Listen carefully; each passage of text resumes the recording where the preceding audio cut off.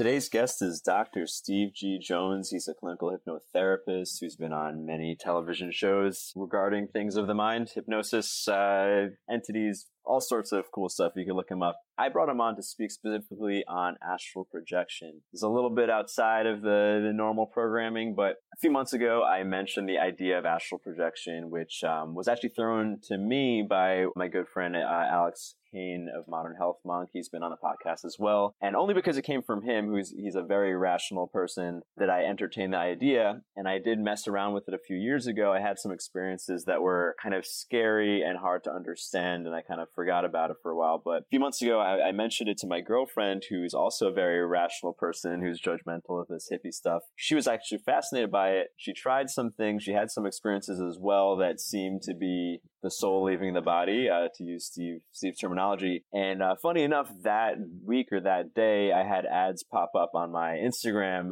for an astral projection course. Not sure if I searched for something that brought that up, or the phone was really listening to us, or random synchronicity. Who knows? Maybe a combination of all three. But I brought Steve on to speak about it because, there's a lot of information out there on this thing that cannot be proved in real life, but enough people have had experiences that seem fascinating. And I think the biggest takeaway for me, because I am still half skeptical about everything, but I mean, the idea that a lot of this stuff, when you're supposedly leaving the body and experiencing things in this world that's not quite the material world, they map very well to Jungian psych. So even if you take it all as a metaphor, or even like, oh, you're just hallucinating and then seeing stuff that's in your mind, which is Jung's take on dreams anyway, you can see practical use of it. And I really liked Steve's grounded explanation of things and admitting to where things were not provable or claims cannot be made. But I thought it was fascinating. And you can check out Steve's work at stevegjones.com. He has a free hypnosis download that you can check out. Other than that, if some other cool podcasts on Jungian Psych coming out, one just came out, more are coming out. You can catch the live stream of them if you join my Facebook group. Search for Masculine Underground on Facebook, or if you go to forum.masculineunderground.com, it'll take you straight there. The archetype class is available, as I mentioned earlier, giving away the free coaching session with that now, especially if you're in some sort of quarantine or lockdown. It's a great time to work on yourself, and I want to work on such things with you if you'd like, So anyway, this is on astral projection. I'm probably going to have more people on. It's funny, this season, I'm focusing on fitness and the occult, which are two very opposite things. But you may have caught the last episode with Brett Jones, no relation, on fitness. We're going to have more fitness people and possibly more we could call metaphysical experts on in the coming future. But right now, you're listening to episode 80, Dr. Steve Jones, Astral Projection. You're listening to the Rwando Podcast, part of the Gotham Podcast Studio Network in New York, New York. If you enjoy the show, please subscribe and rate it wherever you listen to podcasts. All right, Dr. Steve, thanks for being here. Sure thing, Ruwan. Thanks for having me. Yeah, for sure. So I don't know if you caught the note that was sent over to you when we reached out, but my girlfriend and I started talking about astral projection kind of randomly. I read Adventures Beyond the Body many years ago, which you may be familiar with. And she thought it was a crazy idea. Then we started messing around with it. We had some experiences that we seemed to be astral projection. I want to ask you about them. And then a couple of days later, I saw an ad for your astral projection course on Instagram. I don't know if it's because I searched for something or the phone listens to you. Who knows? But it seemed like too much of a synchronicity to not reach out. I wanted to ask you about that. But first, I know your background's actually in hypnosis, right? It is, yes. Okay. Would you briefly take us through what you do and how that ties to astral projection? Sure. With the astral projection program, I believe you're talking about the art of astral projection. That's the program. Yep. And in that program, the way I integrate hypnosis into it is a lot of people have challenges with clearing the chakras to raise the kundalini, and then astral projection in and of itself. There are challenges along each step of the way. So when I first created it, I wanted to make sure that I was incorporating some help for those things, because that's where people get hung up, and that's where I got hung up on many of those steps. Awesome. And all right, so most baseline questions, so we're all on the same page. Could you define what it is and what actually happens when one astral projects or seems to astral project? Yeah, well, the idea behind astral projection is that your soul leaves your body, and your soul being in a different dimension, it leaves your body and it is then traveling in the astral realm. But it doesn't, it's always in that realm anyway. It's just that the only thing we're doing differently here is that you're consciously becoming aware of that. And then you're taking control of that process so that you have the power to do that yourself. And that's how I would define astral projection. And what is the astral realm exactly? It's a different world that's imposed on top of this one that's at a different vibratory rate so that we don't see it every day. We don't interact with it. So unless we are looking in that dimension, then most people normally do not see that. You do hear exceptions, of course. You hear people talking about things all the time, psychic mediums and so forth.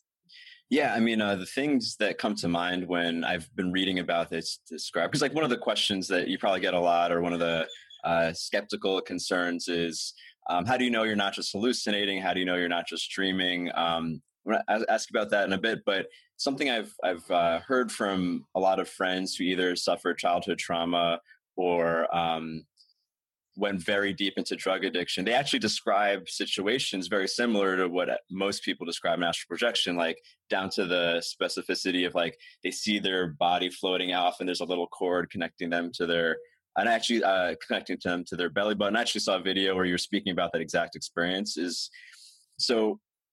Are those all the same thing? One, and two, how does one know that they're not just hallucinating? Yeah, well, they could all be the same thing. I mean, people on drugs can see all kinds of things that aren't actually happening, but they could be having an astral experience. That's perfectly plausible as well.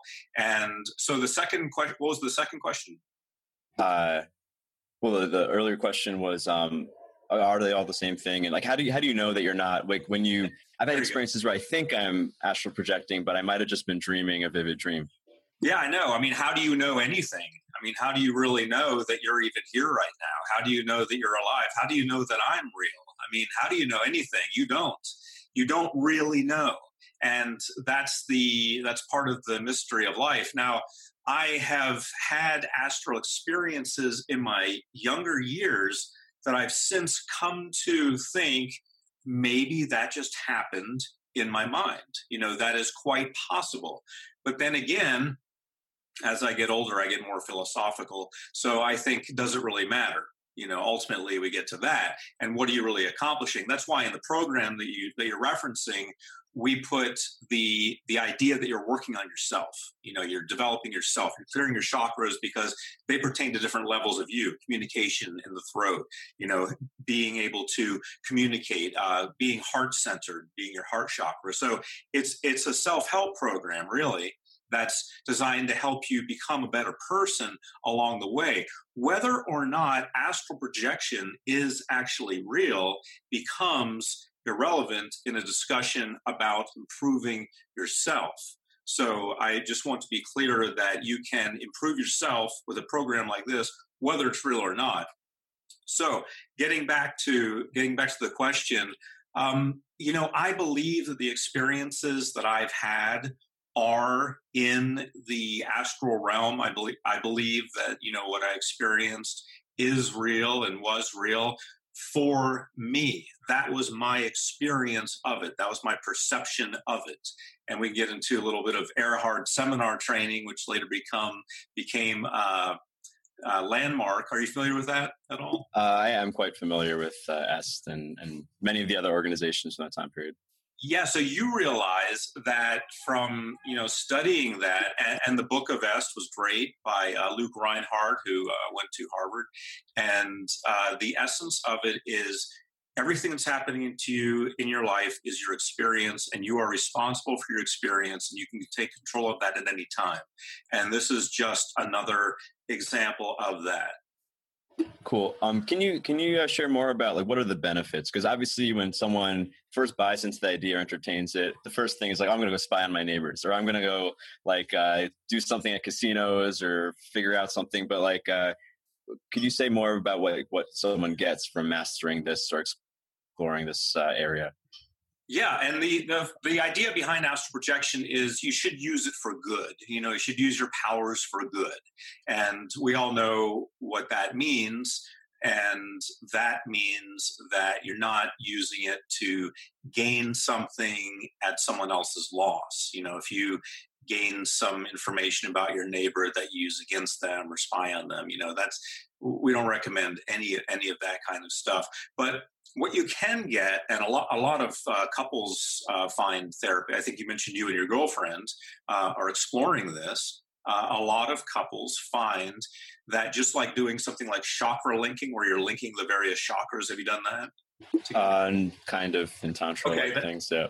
Yeah, there you go. You can explore all kinds of stuff like that. This is one more thing like that that's going to bring you closer together, and then you can have an astral experience, and you can just build a more solid foundation for your relationship and your love for each other beyond a physical expression of your love, beyond a verbal expression of your love, actually feeling the spiritual expression of your love. Gotcha. And in regards to like this whole idea of higher consciousness, like the word enlightenment gets thrown around. I don't know if you use that term, but like when people talk about things like this or clearing chakras, that's what comes to bear. Is there anything you can say on that in terms of like that kind of self-help experience?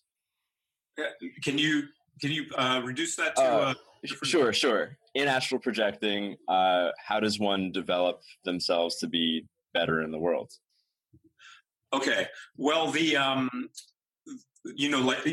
can you actually do astral projection wise that'll make you better? Like spying on your neighbor would be bad, so don't do right. that. So what specific activity can you do that would then be good? And yeah, or like the personal development effect. Like what is, let's say you explore the astral world and you have mastery of that. Like how does it actually affect your day-to-day life in a positive way? Yeah, well, that's a good question. That gets back to the idea of experience and what's real.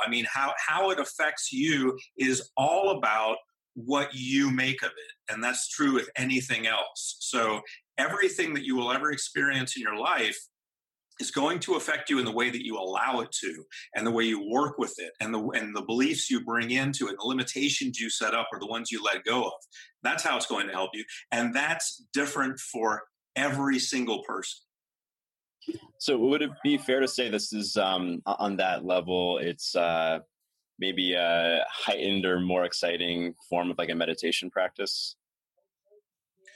You could say that. A lot of people who practice astral projection would say no, okay. But I will accept that language because I do believe that that's true. But astral projection is quite a bit more than that, actually. It's the concept of your spirit leaving your physical body. So that's something that it could be in meditation, but I would define that as being meditation plus. Okay, fair enough. So I want to ask about some specifics because I've had some experiences. I'm not sure exactly as I mentioned, but I have sat up out of my body. I've had I was reading this ebook on sexual alchemy that was on, and I was very skeptical while I was reading, so I just want to say that, but it was all about sitting up out of your body and then being touched by entities and stuff like that. I think I saw a video where you met. Could you share what you understand on that level? Yeah, I lost part of the video froze. I lost part of it. I think I got the majority of it. Share the negative entity experience that I had, or not necessarily negative, but like, what's your take on disincarnate entities floating around that can interact with you when you leave your body, or maybe when you're even in your body? Right. So the idea, we're talking about ghosts and stuff like that. When we get into conversations like that, that's what we're talking about. We're talking about what most people would call a ghost. So they saw a ghost, they saw an entity. These are things that are that are considered to be in the astral world.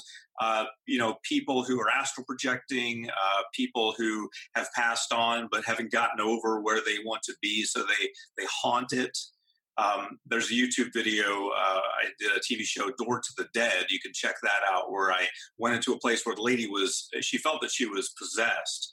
And so I had to hypnotize her for that. She was actually talking to the entity. And we caught that on video, not the entity, unfortunately, but the conversation. And so these are examples, what you're talking about here are examples of the population, if you want to look at it that way, of the astral realm or the spirit world. Gotcha. Okay. Okay. Are you familiar with Anthony Peake's work by any chance? I'm not. Okay, he wrote a book on out-of-body experiences, and I'm curious because he's a writer, so he didn't really have he shared many different theories, and one of them, and I've experienced this while sleep paralyzed, which I've experienced a lot when I was young, where you see what's going on, but you're seeing like the wrong version of reality, or like the furniture's a little bit different, but it's in the same spot. The walls are slightly a different color. Maybe you're hearing things about people that are there, but they're not actually saying it. And his take on it was that when you're in that state, you've stepped into a different permutation of reality. Like the names are different, the colors are different, but it's almost the same thing. And his idea was that when you're astral projecting, you're always going to a different version of reality, which is why you sometimes see things that really happen, and sometimes you don't. And he says there's different locales, like you might astral project into this real world, you might astral project into a different version of the world. I'm curious what your experiences have been with that, or what your take is on that theory. Well, that doesn't sound, I mean, I'm sure he's an awesome writer, but that doesn't sound like mainstream astral projection theory, if there is such a thing as that. So it's off the beaten path. Most people, when they talk about astral projection, are talking about a specific realm that you can enter into when you astral project, not one of many realms. He's kind of crossing into, maybe he's talking about something from the world of physics, something like Michio Kaku, the theoretical physicist, would talk about in one of his books, which I've read all of them. They're all amazing, by the way, Michio Kaku.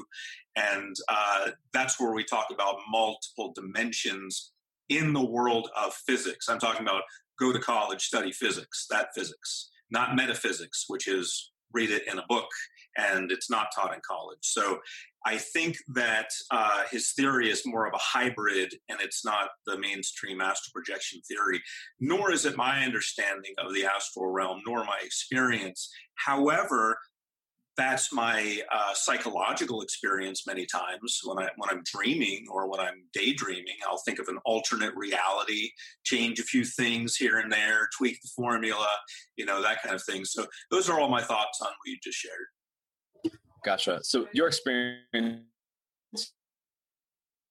with astral projection energy body is moving in what we would see as like conventional reality. Like you're seeing people that were actually there, you're seeing things that are actually there. Is that right?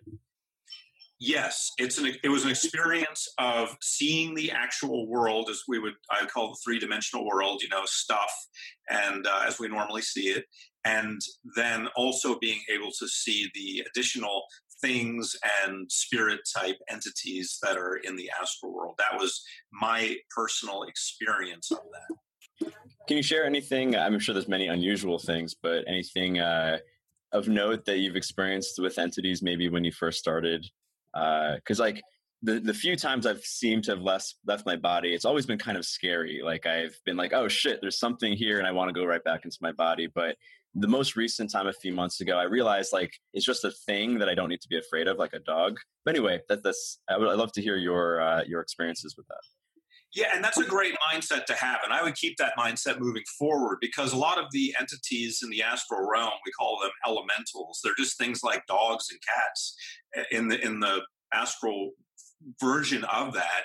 And I'm not saying they are disembodied dogs and cats, that's there too. But what I am saying is that they're the equivalent of that. They're that type of energy, the astral world's equivalent. And they just really don't have much of an agenda except to sometimes mess with people and, have fun and, make things a little scary sometimes. So those are what we call elementals. And so that's there. And then you have the fact that it's scary and new. As a clinical hypnotherapist, primarily, I work with people with hypnosis, and it's scary and new to them. So I have to get them over that and get them to relax and so forth. So yeah, it's a lot. So a lot of what you're experiencing is what I experienced, which is yeah, it's scary and new. And then there are all these things there that don't necessarily have your best interest in mind, but they're not dangerous. So that's why I said the dog idea is going to be powerful for you. If you think of them like sweet little puppy dogs that can't hurt you, that's the best way to think of them. Yeah.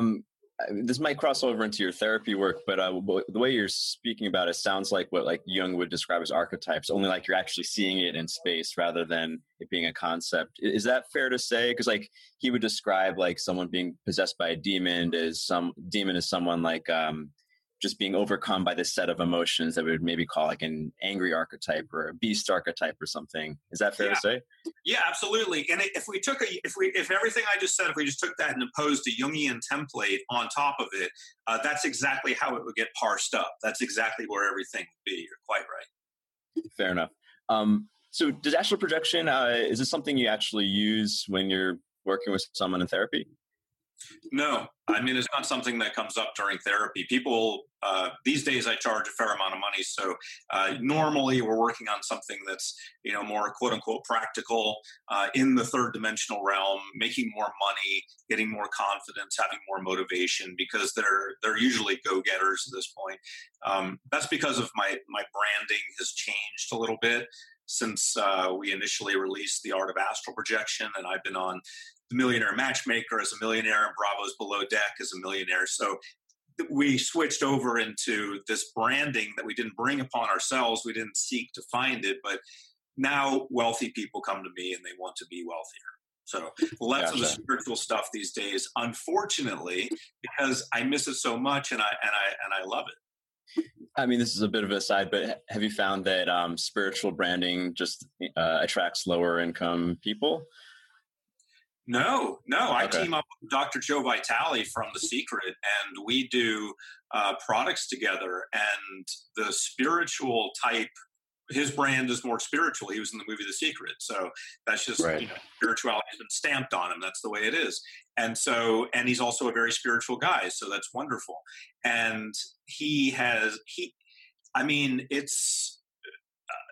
spirituality has no shortage of people who are followers of it and who are quite interested in investing in their personal change. So I have not seen any substantial, difference either way. People are interested in their career and they're interested in spirituality, and people will invest in what they're interested in. Fair enough.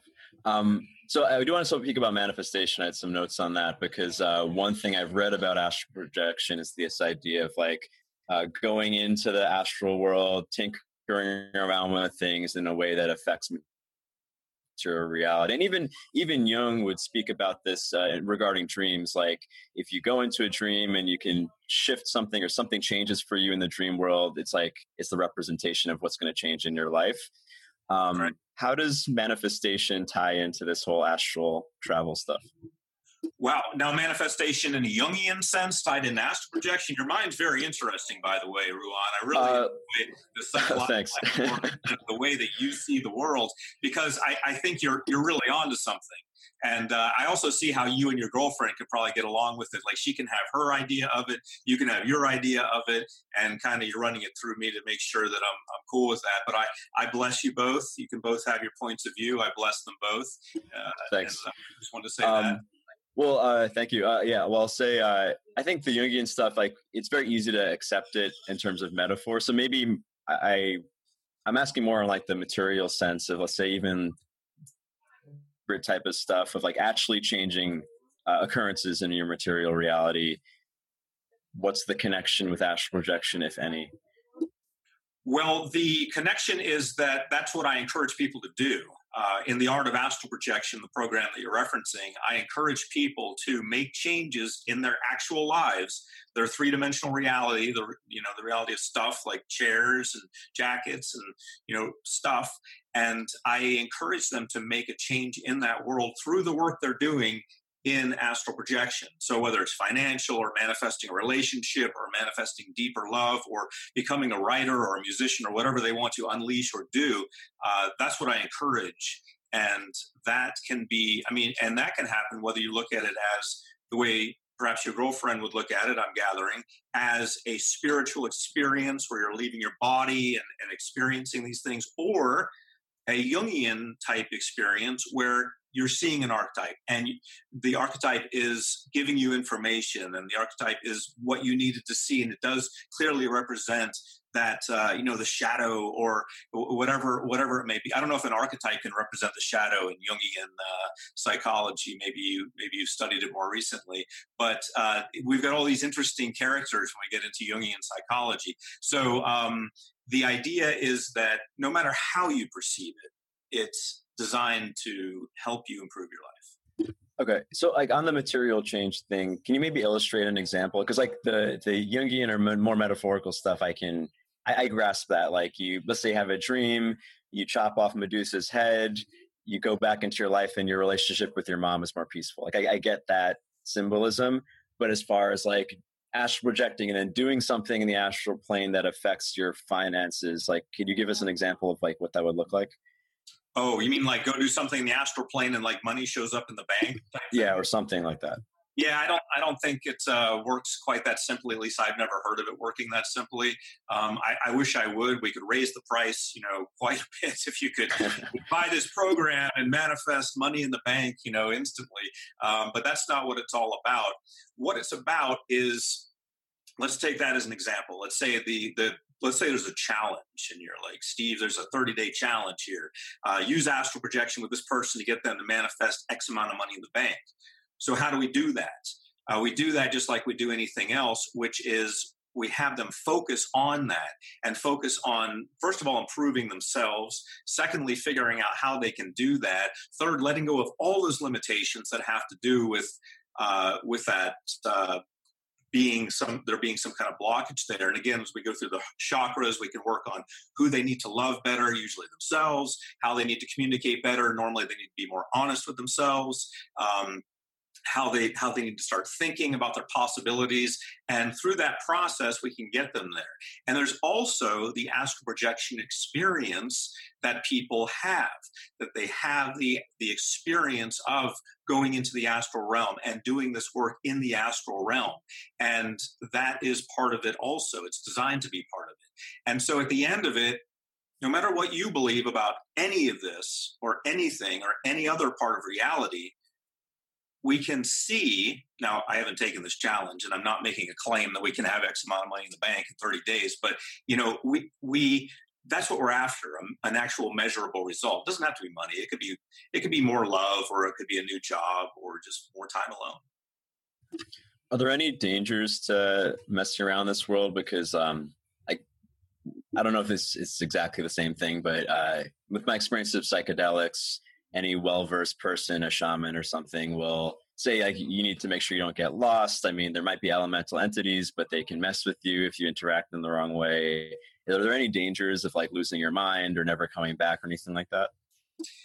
There are, but I've used ayahuasca. I went to Rhythmia and I spent a week there. It's a place in Costa Rica where they have ayahuasca. Michael Beckwith and Michael Beckwith from The Secret, we were both there at the same time and there for about a week, and I used it 4 times. And so I know the experience of, being on that type of thing and being out of control and feeling that you're in the hands of some other entity. And I can tell you that experience that I had is similar to my early experiences as a child, as a young adult, starting out using this technology and starting to astral project. I was, seeing the entities and the dark presence and all that, and it just scared the heck out of me.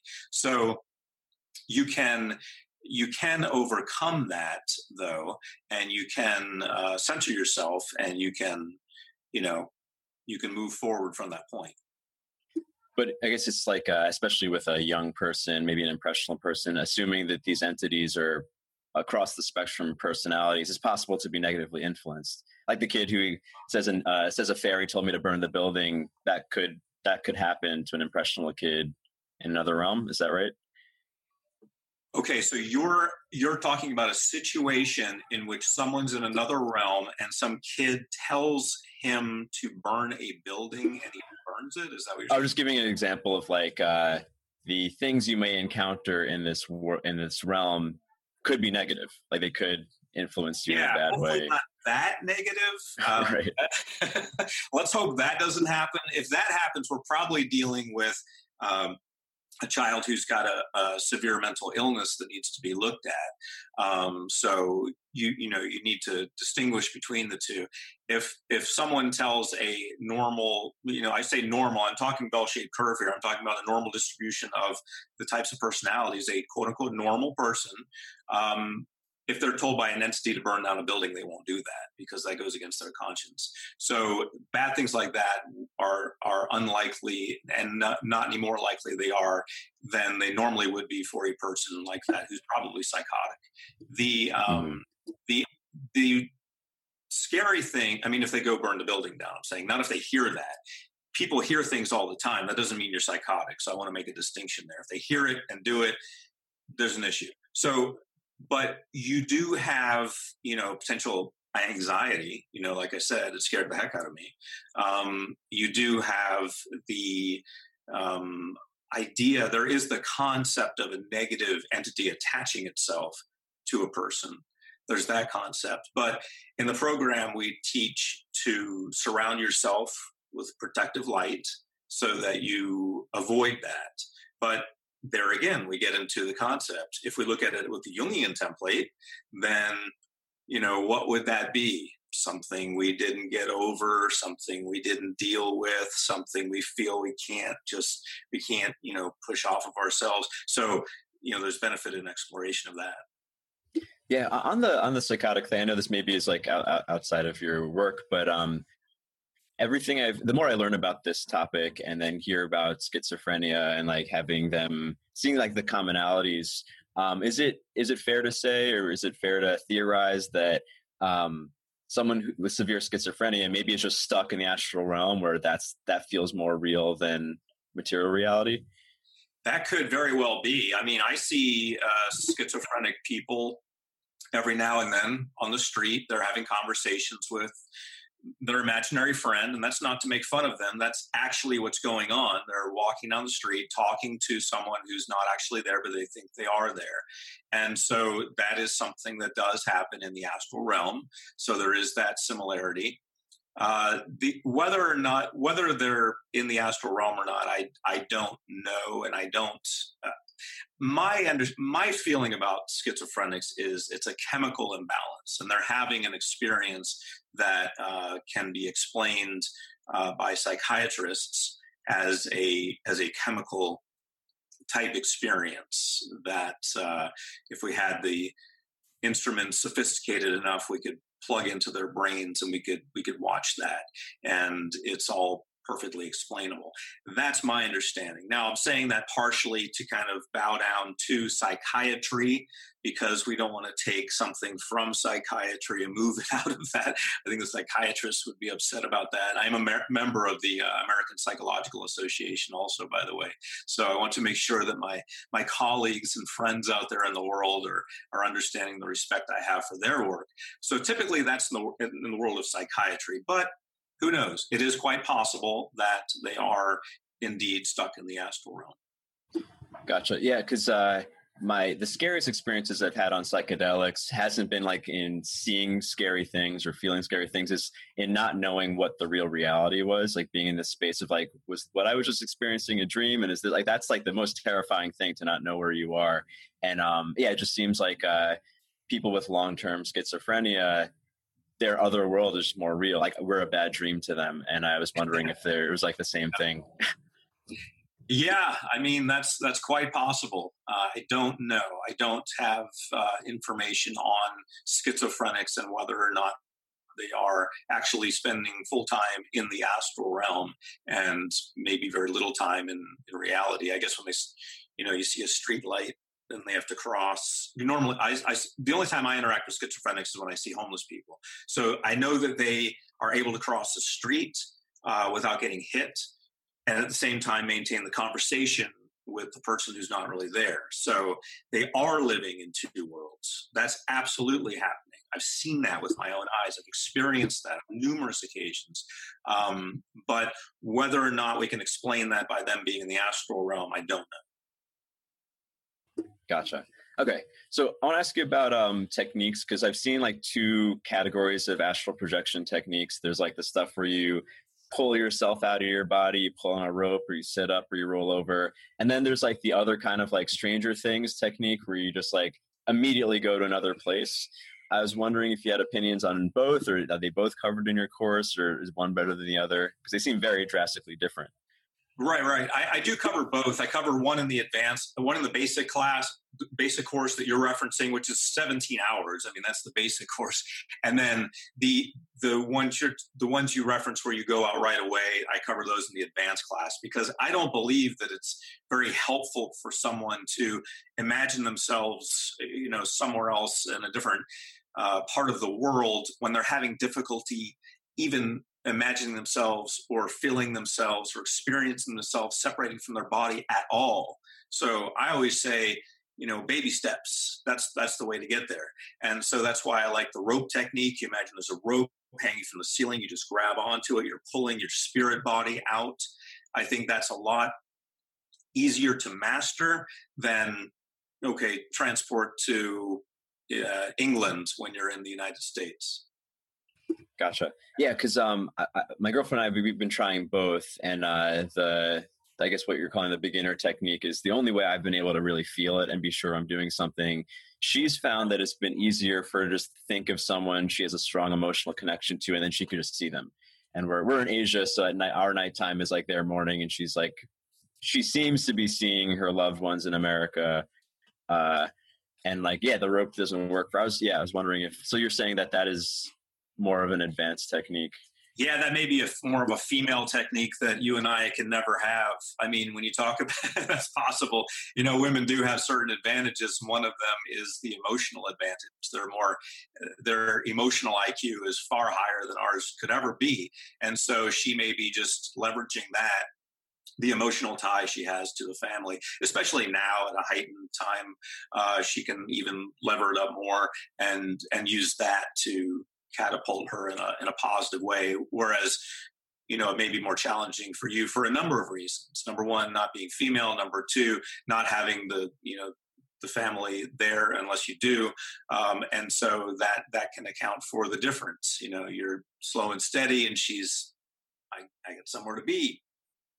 Yeah, we were actually speaking about that. Like, I was thinking, like, I love my family and there's people I love, but like, there's no one I'm that attached to that I think I could just like appear. Like, if I'm honest, that's a guy for it. That's us. I'm sorry, that's just the way we are. Yeah. She actually asked. She wanted me to ask you if there what the differences were between genders, or maybe there's other. I was wondering if like hypnotic suggestibility related to astral projection. Yeah, well, you might. Yeah, if you could go into that. Yeah, I don't know about the correlation between the two, so I don't have any studies on that. But I will say that hypnosis is used throughout the program, and that's in order to get people to continue on and to understand that they can do it and to move forward. They're mostly motivational, but they're also about the specific concepts in each of them. So there are a few other questions there. I want to make sure I didn't miss any of them. Oh yeah, differences in astral projection between genders, or there's certain types of people that can do it better based on personality or something else, physiology. Physiology, not that I'm aware of. Personality, not that I'm aware of. Not to say it's not real or there, but I don't know of any studies on that, nor have I experienced it. Gender, I think we just discovered one this right now, right here. So we can name that after your girlfriend. The gender bias that you get in astral projection by being able to instantly project when you have a strong emotional attachment to that person who's far away. That's the term we've defined here this evening. Yeah, I'm familiar with Carlos Castaneda. Of course, oh yeah, okay. Because in his books, he says that women are well more versed in, I forget what he calls his type of work, but like he has like these stories of like he was in, I guess it was like some version of the astral realm, and he needed to be saved by a female colleague because like they're just better. Because like I think he was saying that most of the universe is female energy, so thank goodness. Yeah, he was saying something. I don't know if if you have any thoughts on this, but he was saying like most of the world is female energy, so like men tend to get like more gifts because female spirits are more interested in male humans, but women are more they can just do more stuff in like this unearthly realm. I don't know if that relates to anything that you do, but I'm not denying any of that. It's probably absolutely true. And as far as your girlfriend goes, you better definitely get on board with that, I would say. Just a little piece of advice there. And so I would say that it's quite possible, and I don't know. Okay. So I know you mentioned the Akashic Records, and the writer I mentioned, Anthony Peake, had a lot to say on it on his book on astral projection. Could you explain what that is? Could you explain what it is first? Yeah, the Akashic Records are something that can be accessed. It's a record of everything that ever happened and ever will happen. So obviously a very valuable record. So it's something that can be accessed by using astral projection. So you're getting access to this. Again, same rules. Some limitations may apply, as the lawyers would say.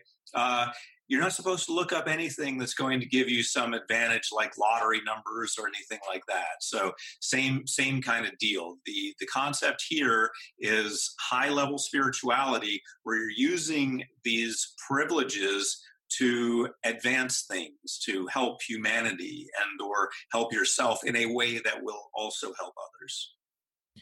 This might be a dumb question, but why not use it for selfish reasons? Like, is there some karmic backlash? Like, what Am I talking to Anakin Skywalker here? Some kind of turning points? Like, why not use it for evil? Well, not even evil, but just like, why not get the lottery number? Like, is there something embedded in this framework that causes some negative effects? Yeah, I mean, it's the same thing with everything. Why not do bad all the time? It's just don't do it. You know, I mean, I just see it as cut and dry. You know, there's good and there's bad. You do good, you don't do bad. If you want, but is selfishness necessarily bad? I mean, we don't have to get into a philosophical thing, but I was wondering if, like, have you seen something happen when someone goes for the lottery number? Oh, gotcha. Yeah. So you're saying, like, no one's going to die, no one's going to get hurt if I win the lottery, right? Right. Gotcha. Okay, well, the idea is that you're creating an imbalance. I mean, you're asking for something to be taken out of balance, whatever it would have been, and put into a balance that benefits you. So you're directing something away from something. What if the person who is going to win the lottery really needed that money because they needed a kidney or they were going to die? And you come along and you win the lottery and, you know, the person dies, you know. Who knows? You don't know. So it's like the movie The Butterfly Effect. You never know what your little actions are going to cause. But the idea is that you look for things that meet the standard. The standard is they benefit you and others around you, and they don't hurt anyone. And I think you still got me with, if this was a game of chess, maybe you still have that move there where you could say, okay, yeah, well, I still am benefiting all of my relatives and friends. So is that your next? No, I mean, it was kind of just, I was wondering, you know, because obviously people want to be good. Most of us want to be good. Yes, but it's like, it's good. Right. Yeah, I was wondering if there was like something actually that happens. Like, I know I might have heard from shamans, like if you do something too self-centered, there's like a monkey's paw type of something bad will happen to compensate for it. I don't know. Yeah, it's built into the DNA. The only way you can bypass that is if you happen to have antisocial disorders. So we're talking about a psychopath or a sociopath. Then these rules don't apply. You can be as evil as you want, and you won't suffer because the conscience is gone. So the rules tie into the conscience. So how you feel about yourself, do you feel that what you did was bad or good? Now, not just in the moment, but really deep down inside. When you violate that, you suffer. You pay for it. You pay a price. These things can manifest in all kinds of medical disorders. I was talking with a medical doctor friend of mine yesterday. We're doing something about the virus, so he was interviewing me, and he was talking about that, how these things can manifest in that. So that's why, Ruwan, following good is good. Cool. Can you give an example then of using the Akashic Records in a way that is positive, or just like how does it? Can you illustrate, like, what does that actually look like? You leave your body and then what? Yeah, well, the idea is you leave your body, and there are also ways to access the Akashic records without using astral projection. In fact, most classes that talk about the Akashic records wouldn't necessarily mention astral projection as a prerequisite, tapping into them through more of a telepathic means, for example. But in this particular program that you're referencing, the art of astral projection, we do take people from the idea of using astral projection into the idea of accessing the Akashic records, because it just makes sense to me. If they're in the same neighborhood, why not stop in while you're there? So we're talking about accessing the Akashic records while you're already in the astral realm, which it just seems to me it's a lot easier, and it's just one more thing that you can access and you can find out about. The way to use them, in my opinion, to get the most value from them and not hurt this guilt thing that you may stir up in yourself, is to focus on your greatest contribution.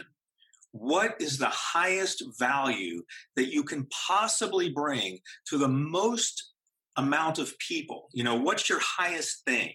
If you really shot for the stars, what would that be? And so when you use it in that way, then you're using it like it's meant to be used. You're using it for the greater good. And then you come back with an idea that probably is going to make you millions of dollars or billions of dollars.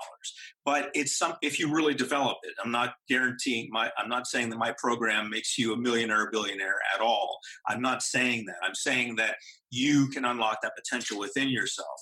That's the real gift. That's the real lottery, when you unlock yourself and you unleash your personal true potential. Gotcha. Hold on one sec. Can you see me okay? Or our video's cutting a little bit? I can see you fine. Okay. I can see you. So, gotcha. So I'm curious, like, what does it look like? I mean, this is probably too crude of illustration, but like, you leave your body, and like, is there a big book you look things up in, or like, what is the experience of someone in the astral realm tapping into these records? Yeah, for me, when I personally experienced it, it was like going into a large hall and picking a book from a shelf, just like a traditional library, except everything was glowing white. And you don't see that in a traditional library. And the books were too, just pulling one off a shelf, putting it on this table, and opening it wherever I wanted to, and just beginning to read and experience. Okay. And with this is kind of maybe a philosophical, or might even dig into metaphysics here, but if this is a record of everything that's happened and will happen, where is the room for free will? Or is it like is there a book for every single possible decision and pathway? Or like, what are you actually downloading? So it's not fate, right? Like, the records aren't like, this is what's going to happen. It's like, this is what could happen. Correct. You're seeing the probable future if you continue doing what you've been doing the way you've been doing it. You're seeing the probable future if things continue moving the way that they've been going. And so that's where you're tapping into the real power of it now, tying it all together, because you're tapping into that potential you have and seeing that as a real possibility for you. Gotcha. Okay, so they're kind of like a set of causes and effects, and you can just look up the right cause for the right effect.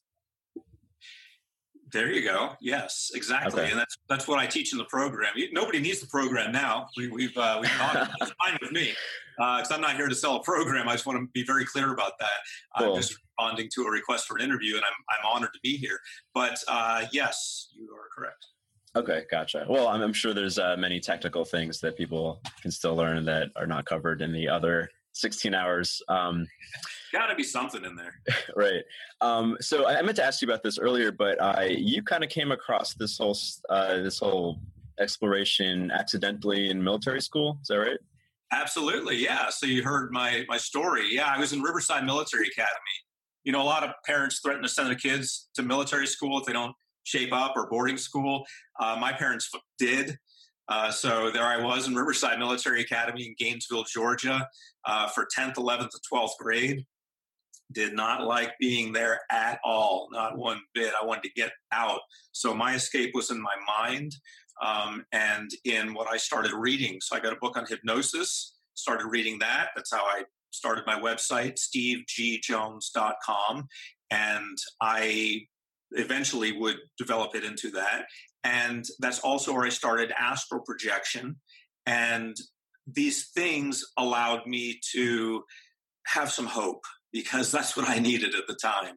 I needed some hope. I needed to get myself out of the dark place that I was in.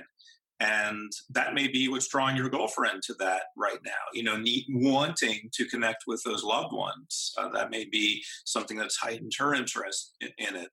So, yeah, that's how I got started in it. And then I can go on with that. I can tell you about hypnotizing my roommates in my bunk bed if you want. But, I had so many amazing experiences in the astral realm too. But yes, go ahead. Yeah. Could you share some of those early experiences? Yeah. And this is what convinced me that what I was experiencing was actually happening, because I was reading about it. And I also had a friend who was studying Huna. I won't give his name, but he was a friend of mine in the military school, and he was an officer, which means he had his own room. So I could go there. He'd just let me go in and all by myself, not with any roommates. And I could practice astral projection. So one of them that I had was, there's this kid in school who I didn't talk to much because he was kind of a mess up. I don't know what the latest term is, but, you kind of, in military school especially, in regular high school, you can be the cool kid and it's okay, but in military school, if you want to be that cool kid and break the rules blatantly, bad things are going to happen to you. And so that's not what you want to associate with. That's just the pressure of military school. And that's what it's designed for, to get these kids straightened out. So there's this kid I didn't hang out with, but astral projecting I did. Suddenly I was in a situation where I was out after taps, and taps is 10 o'clock, lights out. Everyone has to be in bed. If you're not in bed, then you're going to the bathroom. If you're not going to the bathroom, you go back to bed. But here we were outside of our rooms, far away from the building we were supposed to be in. In fact, he lived in a different building. So I was in Mooney Barracks, and he was in, I think, D Company. So he was off further in some other barracks that were older, unfortunately. So we weren't even living near each other or anything. And we weren't friends. And he was, a bad kid. And I was doing my best to be a good kid. And there we were together. And the experience was, my body was like energy. It was all energy. Everything around me had some kind of glow, like energy. And so did he. And then Colonel Krasnaski, who is the assistant commandant, was walking by, and we both ducked behind a vehicle. So I let it go as kind of a dream, because it happened to me as I was going to sleep. And I woke up the next day, and I saw that kid, the screw up, the kid I didn't talk to because he was going to lead me to getting in trouble. And I said, "What did you dream about last night?" We never talked at all before that. And he said, "I dreamed about you." And I said, "Well, what do you mean you dreamed about me? What did you dream?" And he told me the exact dream, the exact way that I had experienced it, quote unquote, a dream. Until then, it was categorized as a dream. Then it moved into, oh my goodness, what have I discovered here? So that was one of my most powerful experiences early on. It's pretty strong vertical evidence of like something actually happening. That'll convince you. I mean, it's kind of like if a Catholic saw the Mother Mary all of a sudden come out of the sky or something, it would, okay, I'm in, I was in. Gotcha. And what did you do with it from there? Oh, I just started practicing it on a regular basis. I got really enthralled with it. I started teaching my friends how to do it, and I was teaching them hypnosis. The cadet I was talking about, we call each other cadet. He and I became good friends. He didn't pursue that because that wasn't his thing. He had other interests in life, but for me, it started to define my life along with hypnosis as, okay, there's something more here. There's something that they're not really teaching us in school, that, there's something at least the brain is very powerful at creating its own reality, that's the very least of what's going on here. And there could be something much greater than that. Let's find out. So I went to the University of Florida and started studying psychology. Gotcha. So this is probably my last question, tying to that. Someone starts getting into this, maybe because they listen to this, they take your course, they learn some techniques. And maybe you cover this in the course too, but what is the best way to practice? And I'm asking for myself too, because I've had these random little astral experiences, but they're so few and far between. I'm like, how do I work this muscle or explore what there is to explore here? Yeah, well, good metaphor, muscle, just like with the dog, it's a good metaphor.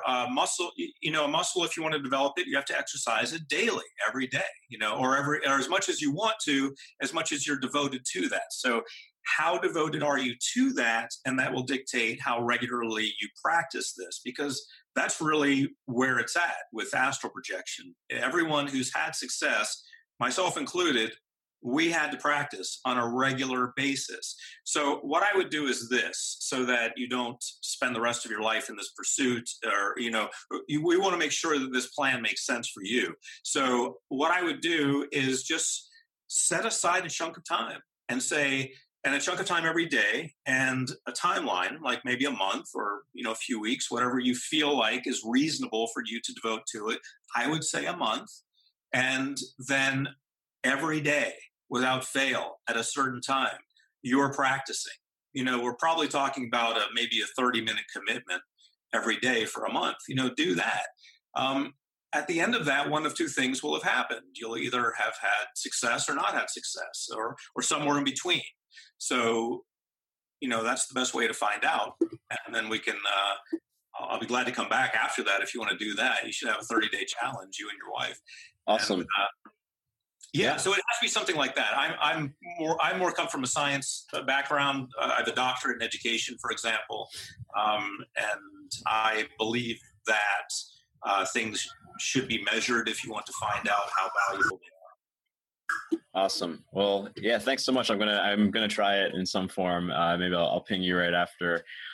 This has been great. Are there any? Or how can people find out more about your work, your course, and then your website? Well, they can get all of that at the website I mentioned earlier, which is stevegjones.com. And there's also a free hypnosis download there to help you manifest your wealth. I mentioned that a lot of people come to us these days for that. So why not? Especially as we potentially move into a new type economy where people want to take the power within them and show it to the world and turn it into something that makes money for them. So that's available, a free 1-hour hypnosis session on wealth manifestation at stevegjones.com. You can also go there and follow the contact link if you have questions about the astral projection program. We can also answer your questions from there. So just one quick and easy stop for everyone. That's stevegjones.com. Awesome. Yeah, well, thank you so much. And you're located in LA, is that right? Close. I'm in the deserts of Nevada. Okay. Cool. I used to live in Los Angeles. I had an office in Beverly Hills for 4 years. Then I went to graduate school in Georgia. Then I moved to Nevada. So that's the update. A little bit of back and forth there, but here I am, and I've been here for 7 years now. Awesome. Yeah, well, thank you so much again, Dr. Steve. I'll definitely reach out maybe in a couple months when I have more questions. I'm sure I will. I'd be honored, Ruwan. And to you and yours, I wish you all the best in love and health, and just keep moving forward. Thank you. Hey, thanks for listening to the podcast. If you want to catch the rest of my work, go to Ruwando.com. Catch me on social media @Ruwando, and please do not forget to subscribe.